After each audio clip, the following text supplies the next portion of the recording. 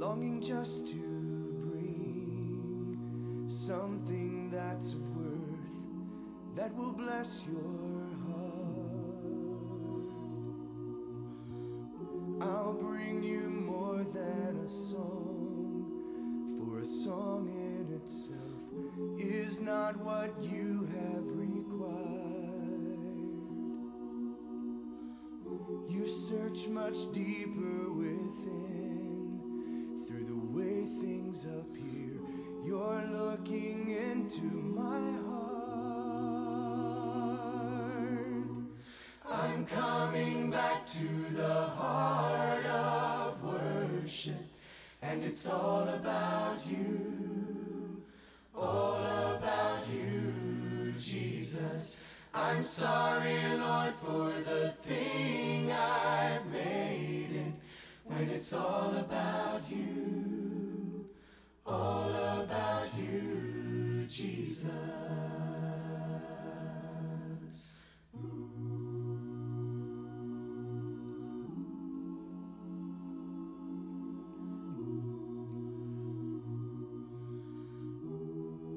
King of endless worth, no one could express how much you deserve. Though I'm weak and poor, all I have is yours, every single breath. I'll bring you more than a song, for a song in itself is not what you have required. You search much deeper within, through the way things appear. You're looking into my heart. I'm coming back to the heart of worship, and it's all about you, all about you, Jesus. I'm sorry, Lord, for the thing I've made it, when it's all about you, all about you, Jesus. I'm coming back to the heart of worship, and it's all about you, all about you, Jesus. I'm sorry, Lord, for the thing I've made it, when it's all about you, all about you, Jesus.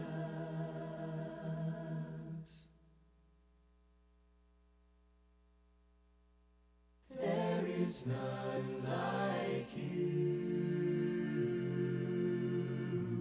No one else can touch my heart like you do.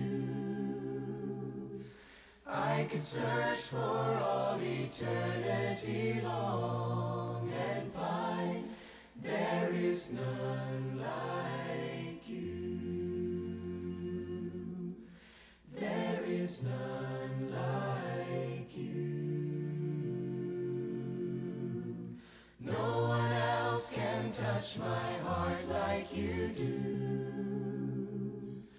I could search for all eternity long and find there is none like you. Thank you for the cross, Lord. Thank you for the price you paid, bearing all my sin and shame. In love you came and gave amazing grace. Thank you for this love, Lord. Thank you for the nail-pierced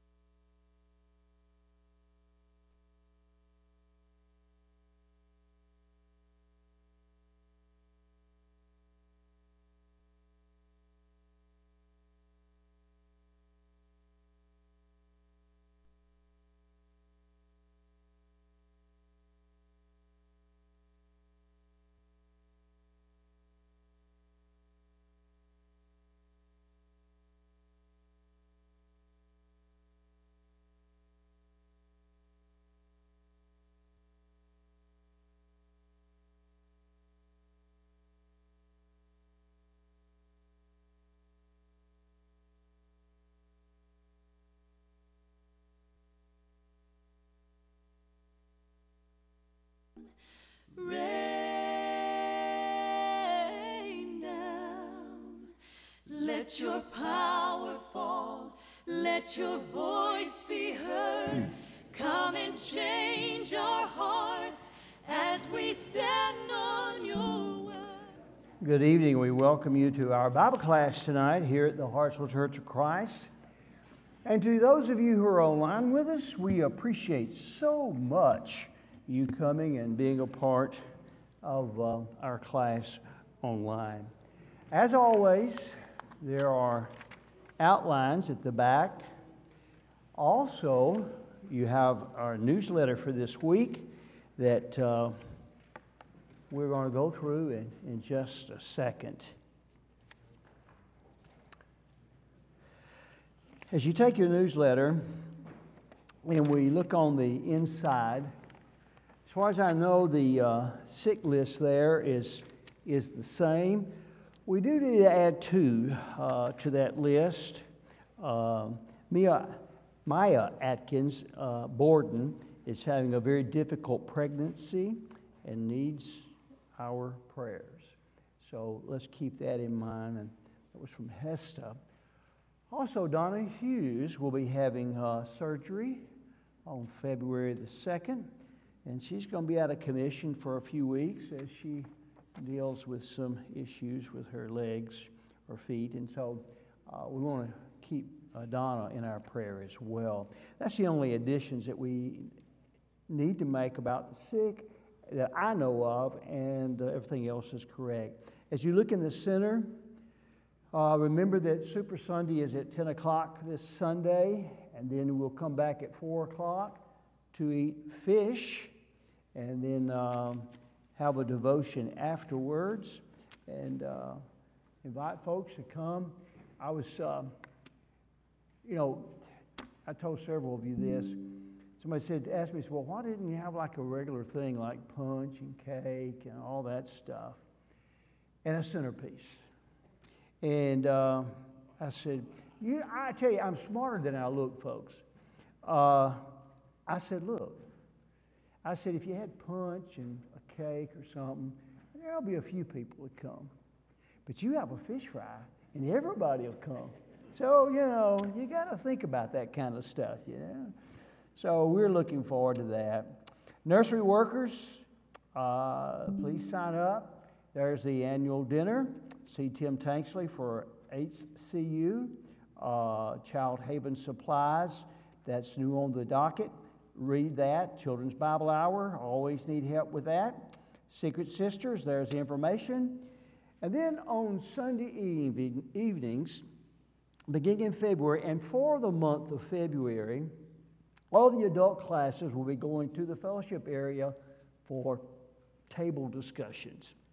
And we'll be looking at certain passages and talking about unity and things like that. So keep that in mind. On Sunday evenings in the month of February, all adult classes will be in the table discussions in the fellowship area. Let's see. I think that's about all that I want to call to your attention. Let's have a word of prayer and we'll get started. Father, we just thank you tonight for our lives and for the things as they are in our life, for the blessings. And we realize, Father, that there are those who are not as well as we are, and we pray for them tonight. We pray for Mia, and we just pray, dear Father, that the pregnancy will go well and she'll be able to go to full term. We pray for Brother Johnson.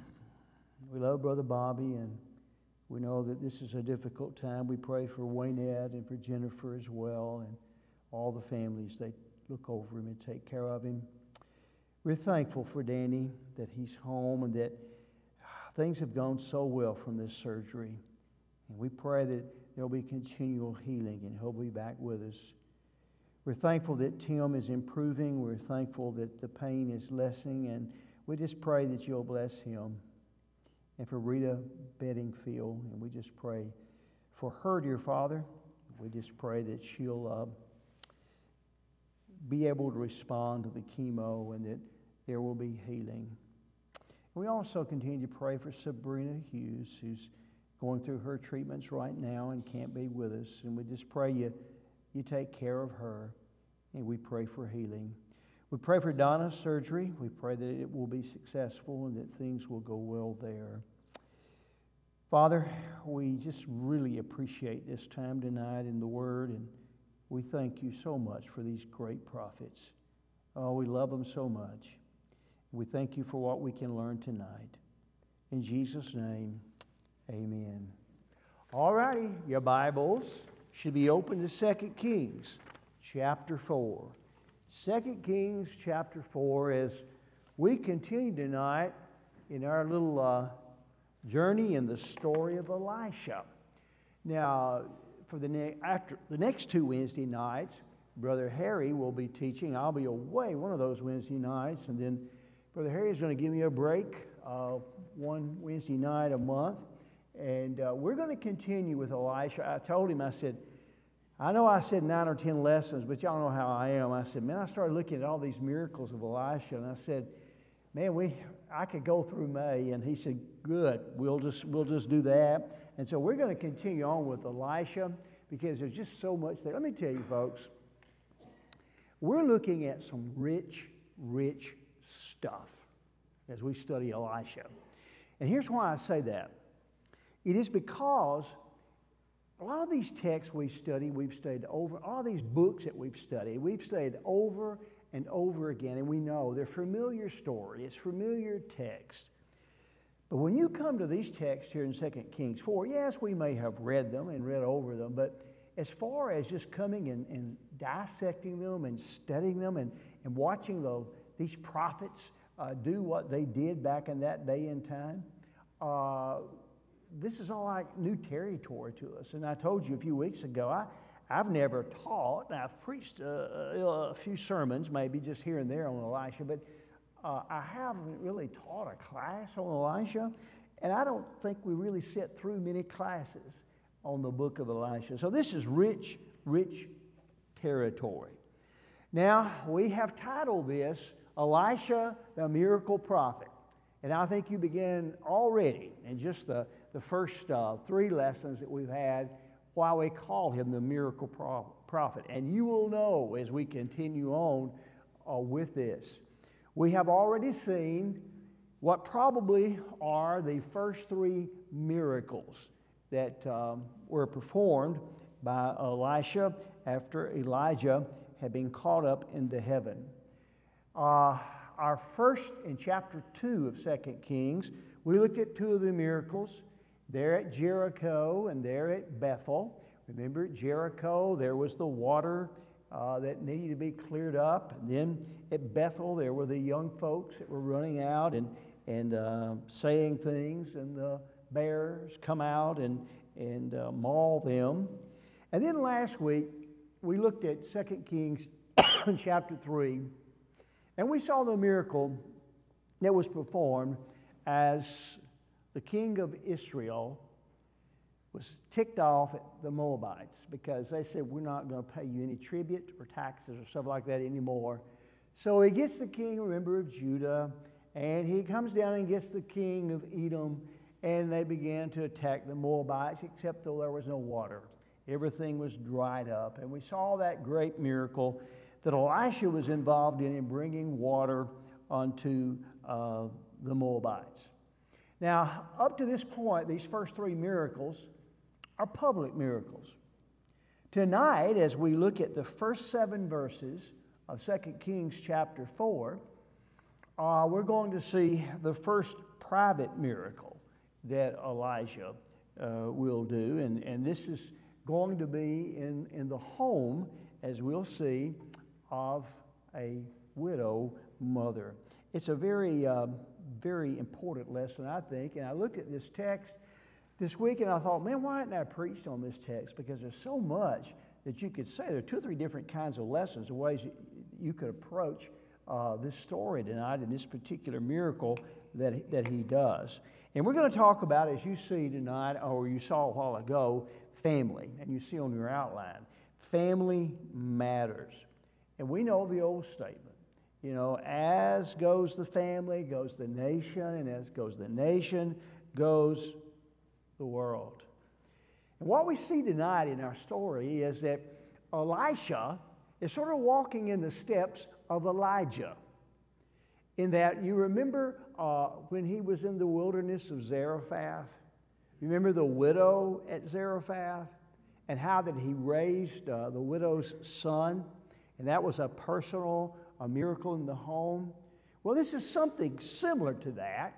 The boy doesn't die, but there's a similar situation to this tonight as we get into the text. So, as you look at your outline tonight, by the way, this whole thing is centered usually when you talk about Elisha and Elijah. As you know this, these 3 schools of prophets in these 3 particular areas in Gilgal, Jericho, and in Bethel. Now, as you begin your outline, the first thing I want us to see is just look at the text. A family without hope back then.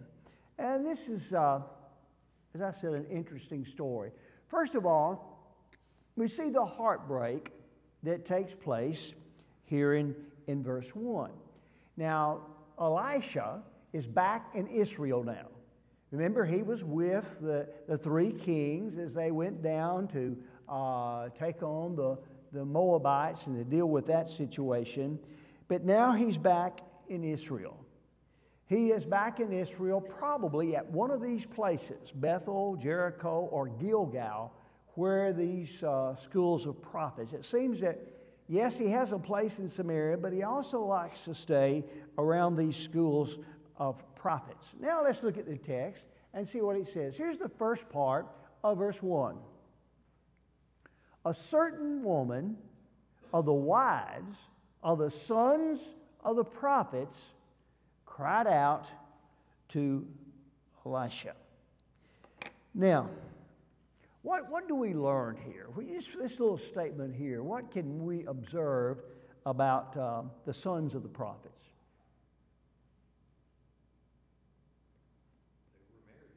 They were married. They weren't celibate. Very good point. What other thing can you gather here? Probably they were older students because they are married. I remember my days at IBC, the End Heritage now, and when I started there, I was almost 19. I was 18, and I was the youngest guy in that place.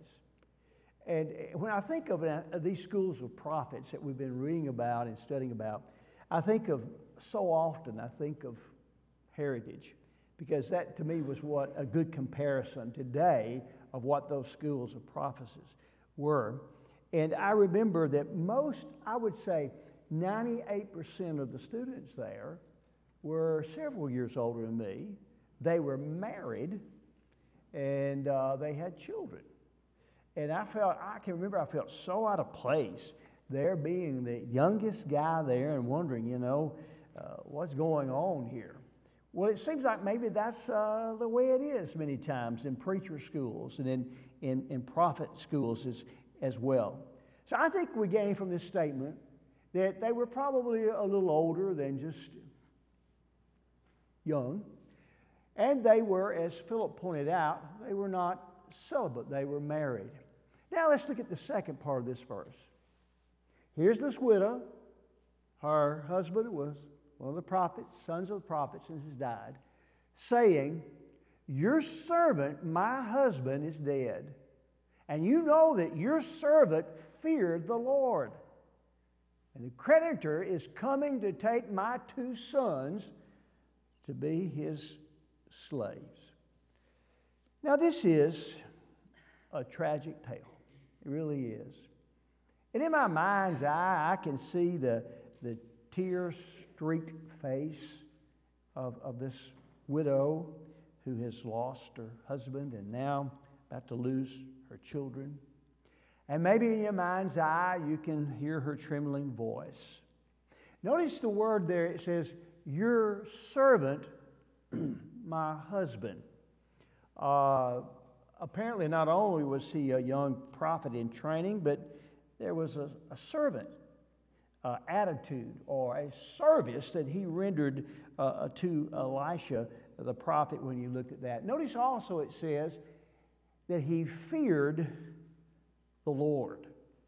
What was interesting as I was reading about this, there's some of the scholars that think that this was Obadiah that had died, that it was Obadiah, and they give some interesting reasons why. I don't know. We have no idea. But in reading Josephus says that this was Obadiah. And there were several things that were mentioned about Obadiah being a very poor prophet, and that he would go out and borrow money so that he could give money to the students in this school of prophecy, because they had none. And we'll see later on in this chapter, not tonight, but later on in this chapter, we'll see that the students there, they were just barely getting by. And so Josephus makes this argument that it was Obadiah. Well, we don't know for sure, but I do know this. This was a tragedy that had happened to a very good family, and it was a tragedy that had happened to a very good man. We all know, all of us in here, we have lived a little, and we know that bad things happen to good people. That's just the way it is in life, even real good, godly people. But as you look at this, let's just think for a moment. I mean, I want you to understand the situation that's going on here. Let's just break this down for a moment and see what a tragedy this is. First thing that we point out to you about this is that her husband had died. Now, that in and of itself is a tragedy, isn't it? I mean, there are some of you tonight, and you know more about this than I do. And you know the loneliness. And you know the heartache that comes from losing a mate. I've been blessed that I haven't. But only you can know, really, truly, the loneliness that's involved when you lose a mate. Her husband has died. But also, she's left with 2 young sons. In that day and time. Now, that would be bad even in our society today. Here you are, a widow, and you have 2 young sons. In that day and time, there was only one thing worse than being a widow. And that was being a widow with children that you had to take care of. I mean, that was a bad situation there. Some of you here tonight, you have experienced being a single parent. And I can only imagine what it's like to be a single parent and to have small children and to have to work and to have to take care of them. That's a tough, tough road. It is a difficult road. Well, as bad as it would be today, let me tell you, it was 100 times worse in her day and time because the way the people looked at this woman. Notice something else here. She's left deeply in debt. Now,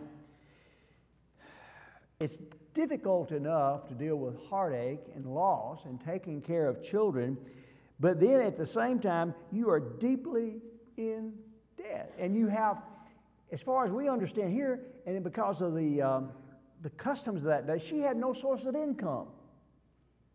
So she is deeply in debt. And we look at this, and we can ponder all day long about this guy. We can say, well, is it this guy's fault?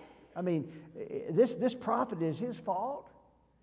You know, maybe because of some bad decisions he made? Was it because maybe it was Obadiah, he was some other prophet, and he was overly generous? That's what Josephus said about Obadiah, and that he took what he had and he gave it to the other fellows that were in the school of preaching there and in the school of prophet. I don't know. Maybe that was the case. I don't know if it was his fault or not. Maybe it wasn't his fault. Okay? Maybe because, as we pointed out a while ago, that now I know this as a preacher student back at IBC years ago, your income is meager if you got any income at all. I mean, you wonder, maybe it was just he was a good person and these bad things came. And they were bad indeed. But folks, it got even worse here in this story. And of all these things, as bad as they are, this is the greatest tragedy of all. The creditors wanted to take her sons. They wanted to take her sons. Now, any of you parents that are here tonight, you know, wait a minute. That's not going to happen. There's going to be a fight on with that. We give, when we want to borrow money, we put up collateral. We understand that. You know, we put up land, or we put up a house, or we put up something to say, if I don't pay it back, you take it out of that or whatever. In that day and time, there was something else that you could put up for collateral, and that's your work value. You could say, if I don't pay you back, you've got me. I'll become your servant, and I will work for you. Now, you see this even in the New Testament, you know, the story about forgiveness. But as he was not able to pay, you know, Peter had asked, how often should I forgive somebody? And Jesus tells the story. But as often as he was not able to pay, his master commanded that he be sold with his wife and children, all they had, and that payment be made. This was something that not only took place in the Old Testament, it was something that also took place in the New Testament. Now, what's interesting is that God did protect people to some degree. If you couldn't pay a debt and you sold yourself to a person, God took care of you because God put a limitation on that. And there's several verses we could read, but here's one, Exodus 21, verses 1 and 2. Now these are the judgments which you have set before them.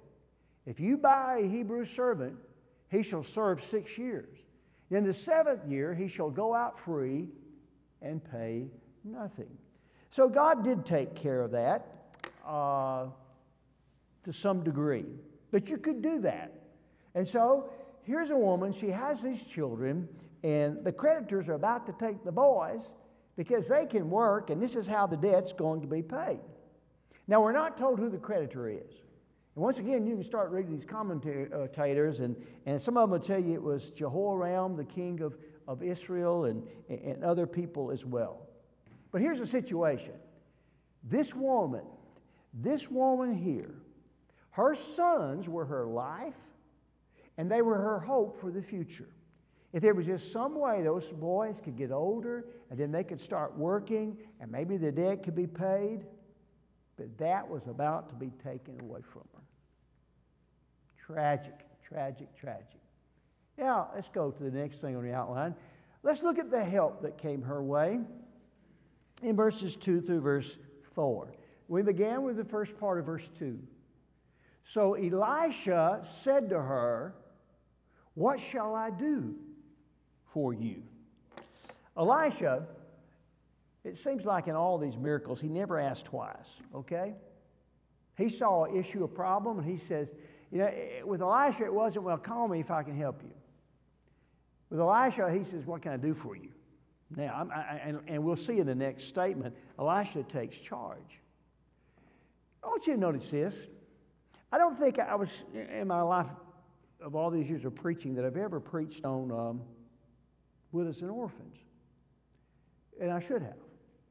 If I have, I've forgotten it. And I forget a lot these days. But I started just looking at the emphasis the Bible places on widows and orphans. And man, it blew my mind.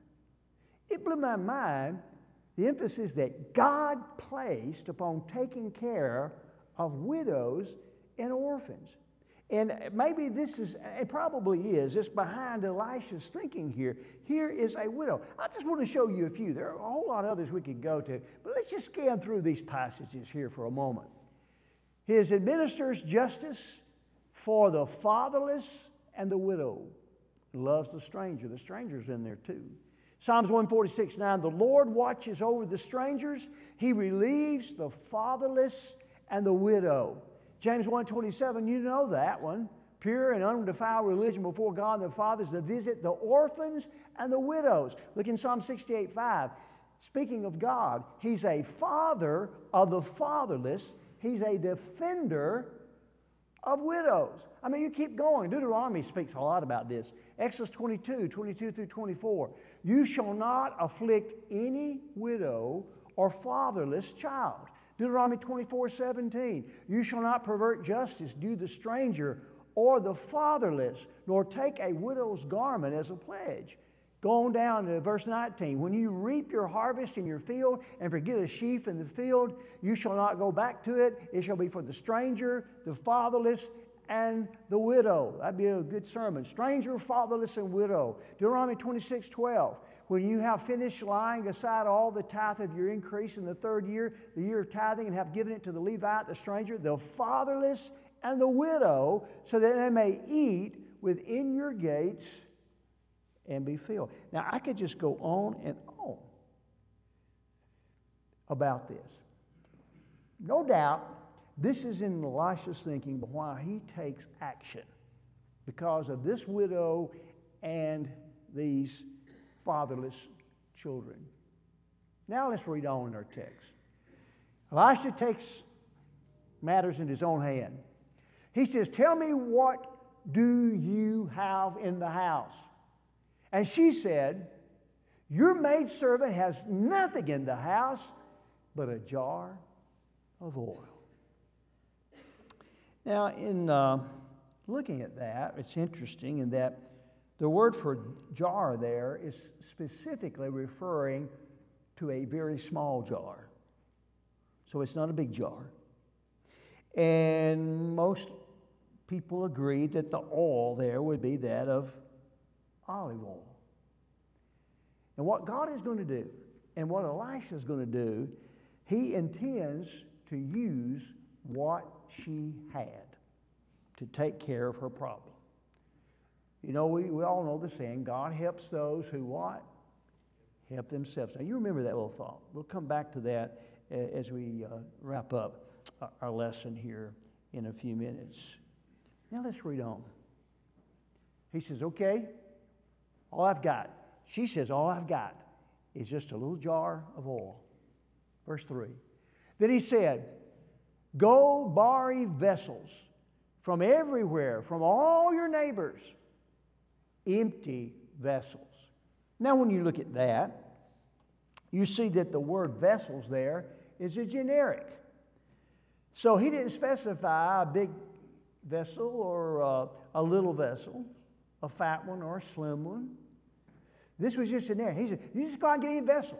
You just go get any vessel. The only requirement is of these vessels is that they're empty. They have nothing in them. That's all I want. Now notice the last part of verse 3. He said, go and borrow the vessels, empty vessels. And get this, do not gather just a few. Now, to me, that's a significant statement. That's the key statement of this whole story here when he says, you go out and you get all these vessels and don't get a few. You get all you can get. You just go and you get all you can get. I mean, you look at that, and on the surface, it looks like that's a strange instruction. You know, you're saying, okay, that doesn't really make sense maybe. Why won't you go? Why in the world should you go and get all you can get? How would you answer that question? Why do you think he says to her, you go and you get all you can get of these vessels? He's testing her faith. You're absolutely right. And Daryl is making, and I pointed out to you, if you remember, I pointed out to you every lesson thus far tonight about what you learn from these miracles is, remember, if you respect God and His Word and His prophets, God will bless you. And if you don't respect His Word and His prophet, He won't. Well, we see this in almost every one of these miracles. God's testing, like Daryl says. He wanted to see what she's going to do. And He'll bless if you'll respect His Word and His prophets. I thought about this and I said, you know, this woman could protest. She goes, wait a minute, Elisha. This is not. My neighbors are going to think I'm crazy. If I go out all over town and I'm trying to get these pots, and I don't want anything, I just want to give me a pot, give me a pot, give me a pot. You know, what am I going to tell them when they say, why do you want these pots? I mean, she could have said, look, man, I'm about to lose my sons, and here you all want me to go out and get pots? But it goes back to what Earl said. She's going to pass the test. Let's read on. And when you have come in, you shall shut the door behind you and your sons.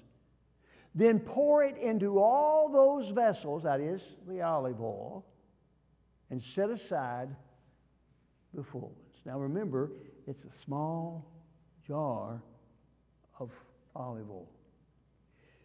And notice also in this particular miracle that Elisha wanted it to be private and to be personal. What happens?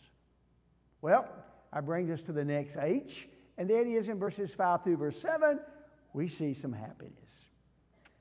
So she went from him and shut the door behind her and her sons, who brought the vessels to her, and she poured it out. In my mind's eye, I can see the house filled with all these different, you know, little pots, big pots, mid-sized pots, old pots, new pots, fancy pots, plain pots. I can just see the house is filled with all these pots. And she's taking this little old bitty oil and she's pouring it in. And when one pot would fill up, they put it over here, and then they just kept filling up pots. Verse 6. Now it came to pass when the vessels were full that she said to her son, bring me another vessel. And he said to her, there is not another vessel. So the oil ceased. I think it's here that she grasped the significance of this phrase that we looked at a few earlier. When he says, you go and you get all the pots you can, don't get just a few. All of this, I think it's here that she begins to realize that the amount of oil was only limited by the number of pots that she would bring. And that's a lesson in of itself for us. Verse 7. Then she came and told the man of God, and he said, go, sell the oil and pay your debt, and you and your sons live on the rest. Wow. Powerful, powerful story in 7 verses.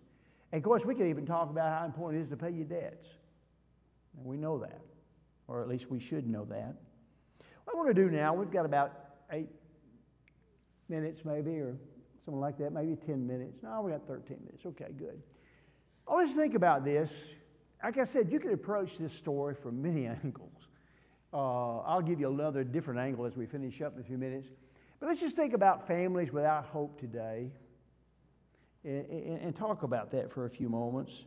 And I want us to take those same three H's that we used and apply them to families today. And I want us to think for a moment, as we think about families today, and our families in America are hurting, as we think about the heartbreak. Today, like in this story, we see a lot of families without hope. And the thing is that many of these families are godly families. They love the Lord. But bad things have happened. I mean, just like it happened to this woman's family, it's happened to so many people who really love the Lord and try to do right. And it could be anything. It could be death. It could be debt. It could be disease. It could be desertion. It could be divorce. I mean, you could just go on down the line with all those D's. And there are so many that are hurting today. And what stands out to me in this story, one of many things, is that this woman didn't blame the Lord for what had happened to her. She turned to the Lord. Now I want you to notice help. We've got a situation today where our families are hurting, and some of our families are hurting here. And you're trying to live and do right. And it's just, what do? Do you like this widow here? What kind of help is there? Let's just take this story for a moment. Let me just share with you some things. What do you do when it seems like your family is in a hopeless situation today? I think you do what this widow did.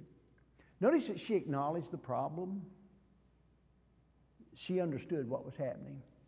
And she understood she was about to lose her son. Sometimes it's embarrassing to just get the problem out and to acknowledge the problem, but she did. She had a problem, and she acknowledged it. I love this passage here.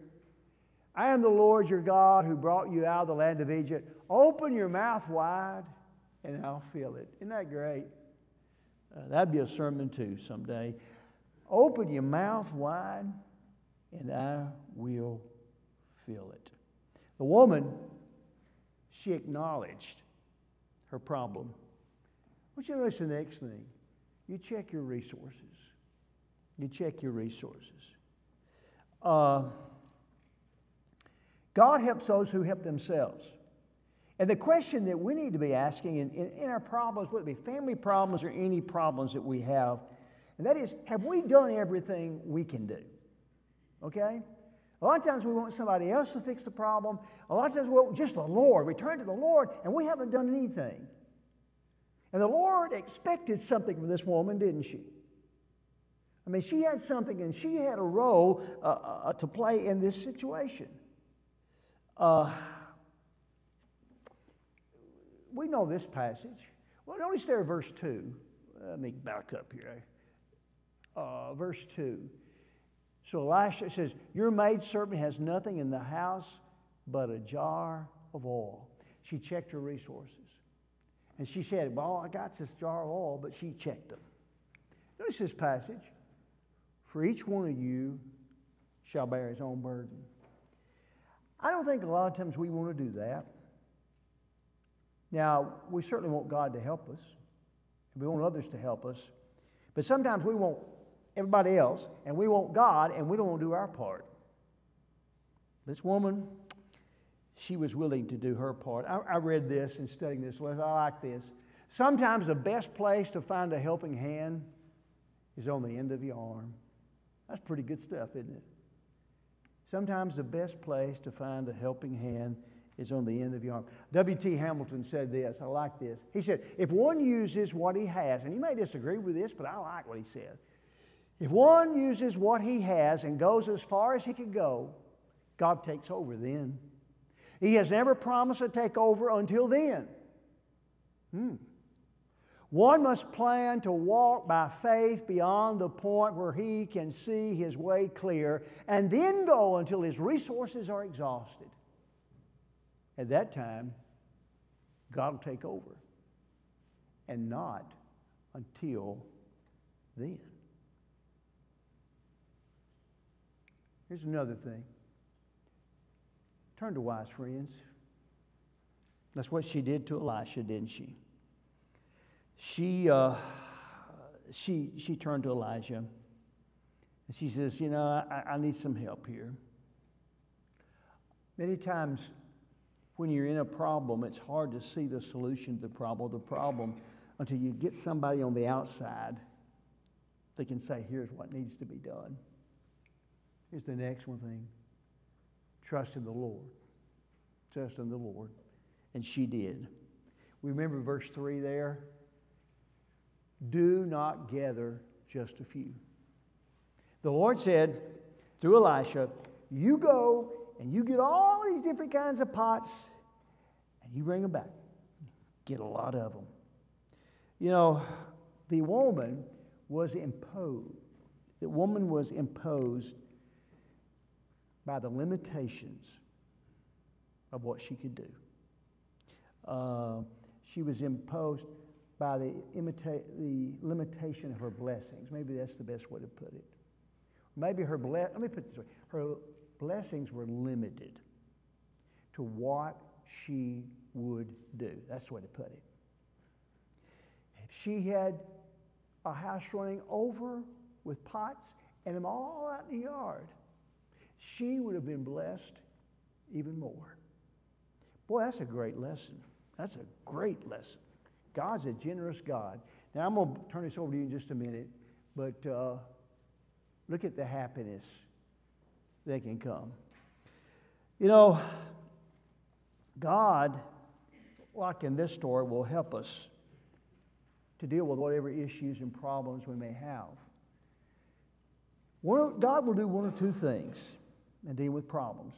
And remember this. He will either, after we've done what we can, He will either remove them or He will, number two, give us the strength to endure. You got that? He will either remove them or He will give us the strength to endure them. Someone might say, well, we no longer live the age of miracles today, and God can't, He doesn't do miracles like that. Well, the God who created this universe and this world created the natural laws, and the God who created these natural laws can work through these natural laws with His providence. We'll look at this very quickly. Matthew Henry said, we cannot now expect miracles, yet we may expect mercies. The Lord doesn't, Warren Wiersbe, the Lord doesn't perform miracles to help us pay our debts, but He does meet our needs if we trust and obey. If we give everything to Him, He can make a little go a long way. And I like Crummacher. Is His help really the less marvelous because it is sent to us by ordinary means? No. It's a miracle in and of itself. Let me show you this right quick. I told you could take this story, it's such a powerful story, and you could make several different kind of sermons of it. Here's the thing that came to my mind. There's an interesting parallel between this widow and a person becoming a Christian or a person who's lost. Can you think of any parallels? Look at this. Go ahead. Yes. What about, it doesn't take a lot to obtain the mercy of Christ. Just wants you to be baptized. How hard is that? Say that again. Just wants you to be baptized and believe. Right. And it's sort of similar, go borrow some pots. Right. And I'll Yeah. It's not that hard, is it? It's not that hard. It's not that hard. It isn't. Our problem is that we don't take the effort or make the effort to be obedient. Remember, you respect God, His Word, and His prophets. You'll be blessed. So it didn't take a lot. This is a good sermon I hear. This widow owed a debt she couldn't pay. Does that sound like somebody you know? Yeah. She knows where she can pay the debt. Neither can we when we're outside of Christ. We can't. We have to rely upon the mercy of Almighty God. Also, the widow's sons threatened with slavery. Really think about how slavery is involved in a person who's lost life. We're enslaved, aren't we? We're enslaved. We're threatened with slavery. The Lord expected her to do what she could.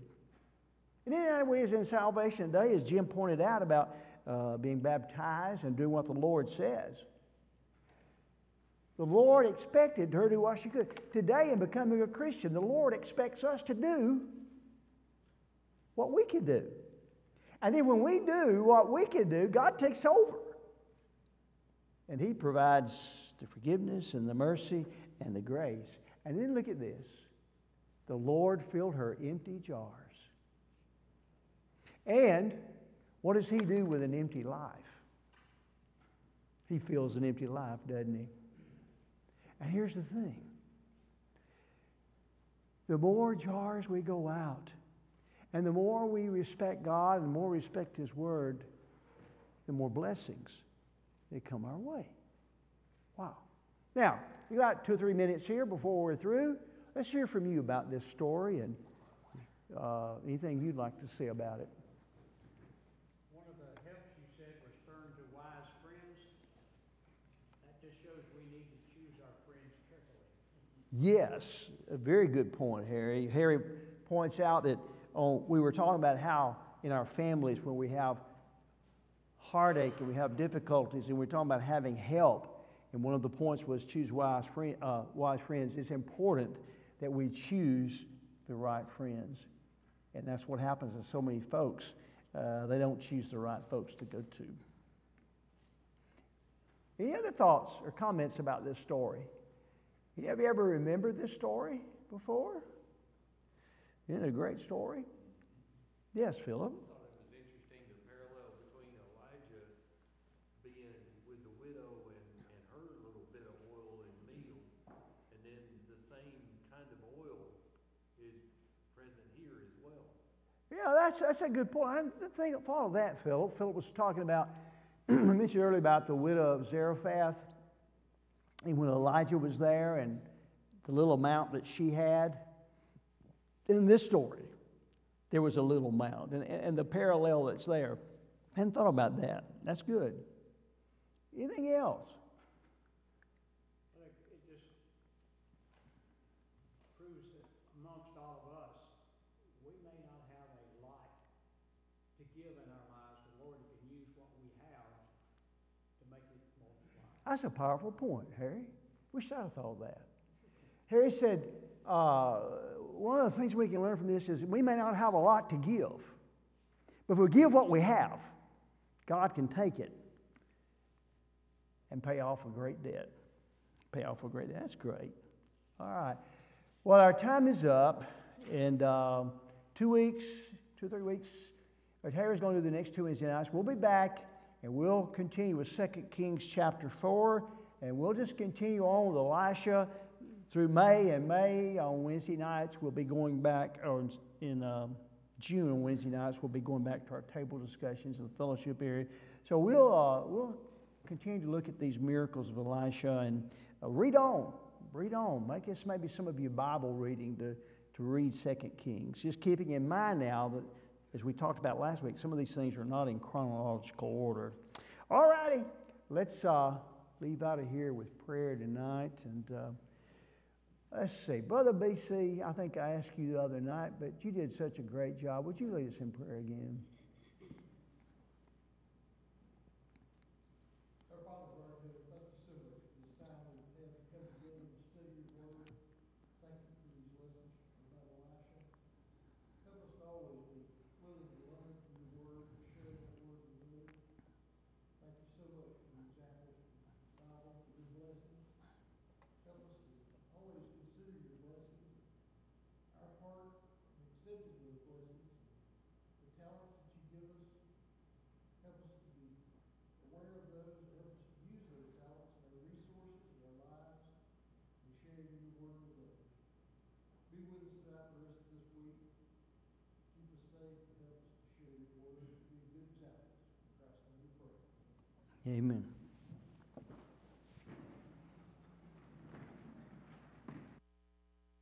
I'm coming back to the heart of worship and it's all about you, Jesus. I'm sorry, Lord, for the thing I've made it, when it's all about you, Jesus.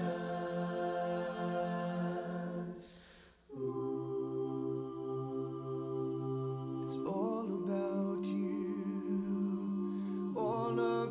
you, Jesus.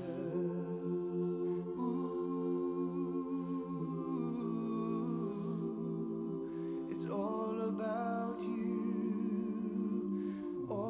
about you, Jesus.